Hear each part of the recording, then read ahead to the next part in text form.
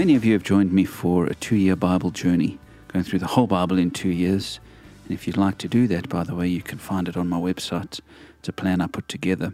Currently, one of the places we're reading from is the book of Proverbs, and it's just been jam-packed with wisdom, of course. And at the bottom of Proverbs 4, there's a great little section which really got me thinking, and I want to share my thoughts on it this week. Verse 20 starts like this: "My son, pay attention to what I say.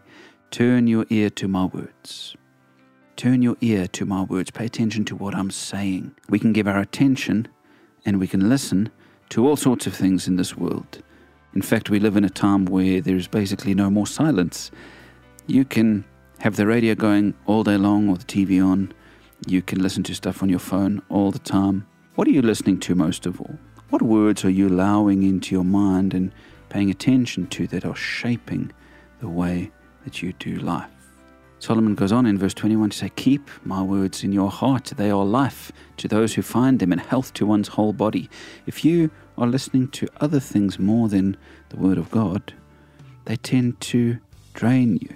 But if you're listening most of all for the truth and the love of God, they give you life. You know, in our country, there's much anger, there's much rage, and everywhere we go, we hear complaining and we hear great moaning about the way things are.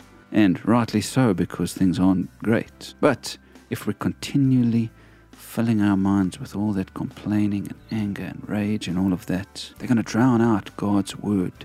Turn your ear, friends, to the word of God. Turn your ear to the good news about God. Throughout your day, when all sorts of other voices enter into your mind telling you what to believe in and what to say and how to act, come back always to the words of God that you've heard through the Bible, through good teachings, and let them guide your way. They bring life and health to people like you and I.